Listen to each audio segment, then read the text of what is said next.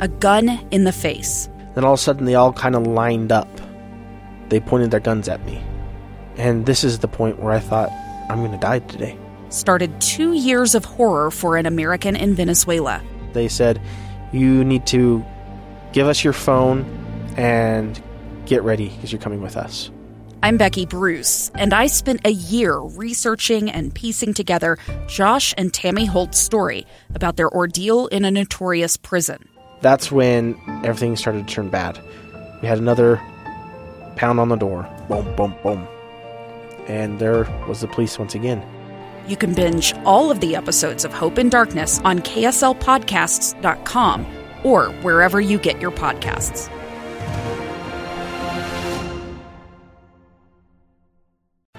Inside Sources. Welcome back, everyone. Final segment of Inside Sources today. Great to be with you. I am Boyd Matheson. Many of you know that math is not my thing. I'm actually horrible at math. We've talked about this. I often told my children that once they got past third grade, they were going to have to rely on outside help for math homework. But I do sort of have my own Mathesonian math method, you could call it. Mostly like the little numbers, that you can add up real quick. But not just the 1 + 1 = 2 kind of little math. I'm kind of into a unique kind of math. My math incorporates the fact that some things count more than others. We've talked about that on this show, that not everything that can be counted counts, and not everything that counts can be counted. So that's a different kind of math for you to be thinking about today. And people, of course, account the most to me. And when you actually count the seemingly insignificant things that individuals can do, there's this extraordinary, amazing multiplier effect that produces just magical, even miraculous results at times. Benjamin Franklin included a version of a proverb in Poor Richard's Almanac of 1758, by the way, in case you were wondering. And you may have heard it. It's a familiar little ditty. For the want of a nail, the shoe was lost. For the want of a shoe, the horse was lost. For the want of a horse, the rider was lost. For the want of a rider, the battle was lost. For the want of a battle, the kingdom was lost. And all for the want of a horseshoe nail. And so that's one of those very small, very little things that added up. It went from a horseshoe nail to a horseshoe to the horse to the rider to the battle to the war to the kingdom. So often when we look at that little proverb that Benjamin Franklin included in Poor Richard's Almanac, it's quoted in the negative. It's sort of subtraction kind of math. So failure to do some small thing ultimately ended in a catastrophic, kingdom-crushing result. But as we look back and as we've been reflecting a little bit as the pandemic continues to wane, as things continue to open up, I keep thinking about the other side of that math. I've seen so many things and so many applications of this principle in the positive form. So if you kind of flip the script a little bit, because of the nail, the kingdom was saved because of this little thing. And it's individuals doing whatever they can that makes all the difference in my kind of math. Really interesting, Edward Everett, who most people don't know from history, other than some people recognize, I should say, that he was the politician who spoke way, way, way too long at Gettysburg. But he also redeemed himself a little bit. He is the one who said, "I am only one, but I am still one. I cannot do everything, but still I can do something." Or as Mother Teresa put it, if you can't feed 100 people, then feed just one. And the thing that we really need to recognize and understand is that in this amazing country of ours, there are no small parts or players in the cause of freedom. We all have a role to play. Every person matters. Each person can make a difference in our homes, in our neighborhoods, in our communities, in our country. And I was reflecting over the weekend on, again, these little things that took place over the course of the pandemic the last year plus. And I reflected back on something that took place when I was chief of staff in Washington and working in the Senator Lee's office. It was really interesting. We were able to be part of just this an amazing story. There was a family who had made a claim that there was someone in their family that had earned a Purple Heart, that had earned medals of distinction back to World War I. And his name was Mr. Encarnacion Trujillo.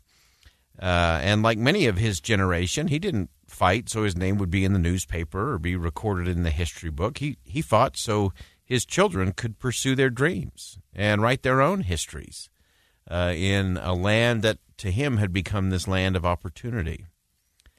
And here's the story. Here's what was uncovered by just amazing caseworkers. There are staff members in Senate and House offices that you will never read their names in the paper. But they do extraordinary work for the people of this state and for the people of the country. And that's what happened here. And they uncovered this story that Encarnacion Trujillo was part of the Battle of the Argonne Forest, which was fought from late September through November of 1918. Battle's largely a forgotten one, even though it was one of the largest and most deadly in American history. Over 26,000 Americans were killed. 96,000 were injured in the fierce and bloody battle there in the Argonne Forest. And Mr. Trujillo was wounded in his right shoulder when he was hit by shrapnel. But he stood his ground. And even though he was far from home and on foreign soil, he recognized and he believed in this principle of freedom. He believed in his country, and he was standing there to defend it. And so think of those numbers, 26,000 Americans killed, 96,000 injured. And some people might be a little cynical and say, well, Mr. Trujillo was just one man among the legions who fought in that battle. And I have always said, but he was indeed one man. He was just one, but he was one. We often talk about the gates of history turning on really small hinges, and those hinges often turn on the commitment, the courage, the effort of ordinary but inspired individuals like Mr. Trujillo. He stood with his fellow soldiers, and individually, they were young, they were weak, they were inexperienced, but they were united in a cause of freedom. And they did their part, and because they stood, because they did their part, freedom did not falter that day. Now, my Mathesonian math method goes beyond pandemics and military battles. I have witnessed, I've read, I've heard stories of individuals who make a difference every day. It's why we talk about it on this show. And to the cynics and the skeptics who regularly question why bother or what one person can do, I think Dr. Seuss provided the perfect response to those mental curmudgeons. He wrote, unless someone like you cares a whole awful lot, nothing's going to get better. It's not. And so that cumulative effect of the good that's currently being sent out into the world by people like you, in communities like yours, in states like ours, in countries like this, we can make a difference. And not just now, but for a long time to come. Jack Kemp said it this way. Jack Kemp said, the power of one man or one woman doing the right thing for the right reason at the right time is the greatest influence in our society. So don't discount, don't dismiss what one person can do with one act of service, one act of kindness. We may prove that we're not thinking big enough in the end. So one person can do one thing, and because of that, a community, a country, a kingdom can be saved. Miracles happen. It all adds up. It's Mathesonian math. I'm Boyd Matheson. Thanks for joining us on Inside Sources here today on KSL News Radio.